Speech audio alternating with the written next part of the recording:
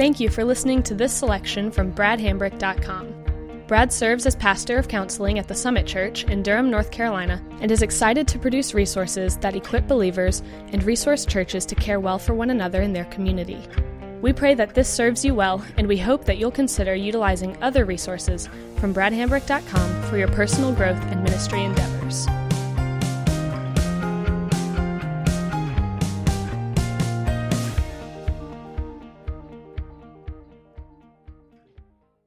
And so that brings us to step 6.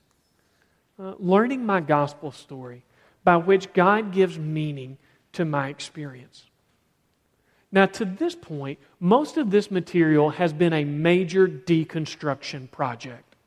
We have broken the experience down into factors and impacts and narratives and that kind of stuff, and we have been deconstructing it into smaller and smaller pieces. And hopefully that lets you get to know it better when we break it down into some bite-sized pieces. But you may come to this point in your journey when you're working through this material that you feel like you're a person without a story. All of the unhealthy ways that you've made sense of it have kind of been taken away, but all of the tinker toys are just left on the table and they haven't been put back together into anything yet. That's what this chapter wants to begin to do. It can't make all the sad things untrue, but hopefully we can begin to look at a narrative that allows you to understand yourself, God, your life, and your future in ways that are healthy and hopeful. And we're going to do that by looking at 5 questions. And the first of those is, who am I now? The experience of trauma is not something that we can move on from as if nothing happened. But at the same time, we don't want to believe that this experience defines who we are. We have an identity that transcends the experience of trauma, yet who we are will inevitably be shaped by our trauma. How do we make sense of that? I'll give us kind of 3 phrases that I hope capture that. 1, we are both changed and unchanged. That's a both and, not an either or. It's not as if the new self can write a letter to the old self and that be a different person, and in some way, because there is one soul with one consciousness and one story that is here. And so that part of me that is me, that I am that same person. At the same time, like any other significant event in my life, be it profoundly good or profoundly bad, it's going to have an impact on me. And so I'm changed and unchanged, and I don't have to choose between those. Judith Herman here is speaking of somebody who was a war prisoner for a period of time. And she says, even after release from captivity, the victim cannot assume her former identity. Whatever new identity she develops, and freedom must include the memory of her enslaved self. Again, we hear that aspect of changed and unchanged. Kind of one person, it's not like I said, this didn't affect me, yet this has to be assimilated. A second one, and this may be the most important, is I'm strong enough to be weak. There is nothing that crumbles us faster than the sense that we have to be stronger than we really are. And when we are strong enough to come to a trusted friend and we can say, I'm hurting. I saw this story on the news. I had this happen to a friend. I was in this kind of scenario. And things are just tougher for me right now. When I am strong enough to be weak, there is a lot of good that comes from that. Again, hopefully at this point, getting any sense of insult or feeling crazy or pejorative term away from the experience of post-traumatic stress brings us to the point that we could say, I think I could do that. A third piece is, I'm capable of influential choices. Being strong enough to be weak doesn't mean powerless. We'll get to more of this in step 7 and 9, but we can both make choices that counter the impact of our trauma, and we can also pursue the passions that are important to us in life. And those things we should be able to take great satisfaction in. Now, the second set of questions that we come to is, who and where is God? You go through a trauma, you're going to experience a lot of God questions. And our goal is to begin to view God as a refuge instead of an absentee deity. And so one of the things that we see is that God is near those who are suffering. So if you take the classic passages on anxiety, and post-traumatic stress would kind of fit in the anxiety cluster of struggles. If you take the classic biblical text on anxiety, Philippians 4, 1 Peter 5, there is something that is repeated in those that we often overlook. It is the nearness of God. It will repeatedly talk that God is near. And here's the danger of viewing those as just letters, as just prescriptions. God saying, here's what you do when you get anxious.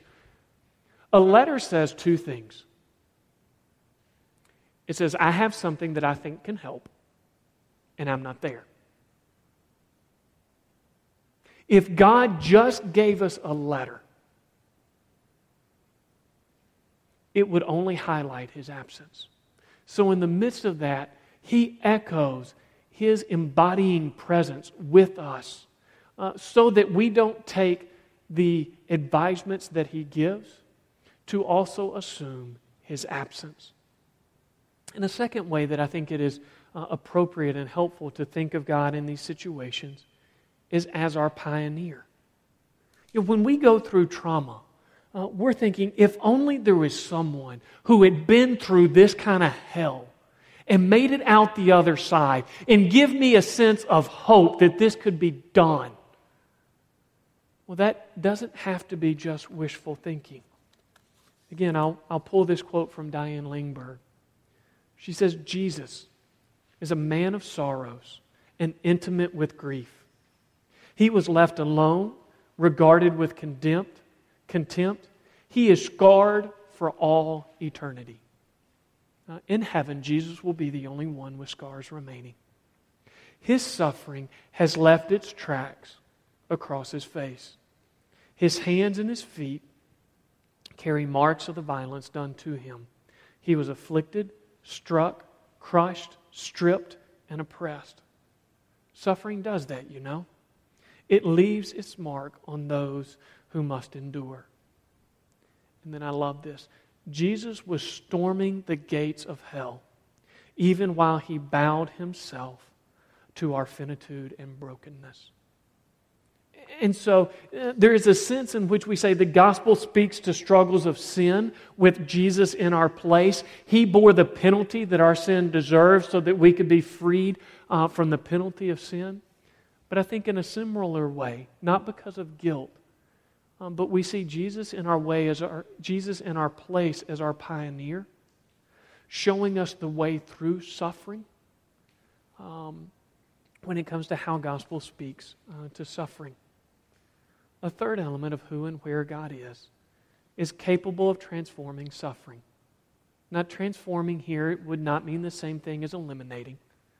That would be much more akin to a water droplet becoming vapor. When you apply heat to a water droplet, the water droplet is eliminated and it becomes vapor. I don't think that accurately represents what God does for our suffering, at least in this life. I think it would be more along the lines of a painful memory of someone that we loved. You know, you lose a loved one, and when you remember them, there is a sense of pain with that memory. And then over time, it's not as if that memory goes away, but it becomes transformed. And again, all metaphors break down. But as we move from survivor to steward of these kinds of experiences, I think we see something akin to that in the way that God transforms suffering. Now, a third set of questions would be, where am I? Confidence in your ability to accurately interpret your surroundings is important. And again, when we've been through a trauma, learning to trust the world around us is a challenge. And so one of the things that we acknowledge is we live in a dangerous world. Trauma opens our eyes to things we can't unsee. And that's sad. That's part of the loss of innocence. We wish we could go back not to knowing certain things were possible. At this point, our goal is not naivety, is not going back to the just blind sense of everything will be okay, but proportionality. We want a sense of proportionality to the potential threats in the world around us. Not one that is magnified through the lens of extremity that trauma can bring, but one that is accurately interpreting this moment for what it is. A second thing about where I am is that you're not alone. You know, oftentimes after a trauma, there's this sense that no one understands. I've said this before, but hopefully it makes more sense at this point. One of the things that I hope is the fruit of this material is it gives you a sense that there are people that I could talk to, people who could understand. This doesn't make me off limits for certain conversations. This is not saying a certain sector of my life is just banished to solitary confinement. That you're not alone. And thirdly, you're on a journey. And I think that means two things. One, you don't have to get it all right now. There are certain parts of what we're talking about that it's not just the quantity of information that you're coming to in a short period of time, but you may say, I don't get this right now. But it also means that there's certain things that you won't really have access to process until later. So let's say we speak of the trauma of a young child losing their parent. There's going to be a certain amount of processing that experience that child can access when they're an adolescent. But then let's say that's a boy and he lost his father. When he comes to the point of learning to shave and his dad's not there to teach him, there's going to be an echo of that. And when it comes to getting his driver's license and wanting his dad to teach him on a senior night and not having somebody there, and on a wedding day, who gives this woman to marry this man, and just different points where those are things that they may not have access to process until those later junctures. And that doesn't mean that they've done anything wrong or that at the early stage what they did was somehow incomplete. It just meant there wasn't the opportunity to engage that part of the struggle until those later elements came along. And so then we come to the question, is hope worth fear? And again, hope is what kind of makes us vulnerable. And we would really like to just go, can I live without ever being vulnerable again? And so when I give my first answer there, absolutely yes. We're going to caveat that in just a moment. But at one level, here's the way that I would encourage you to think about hope.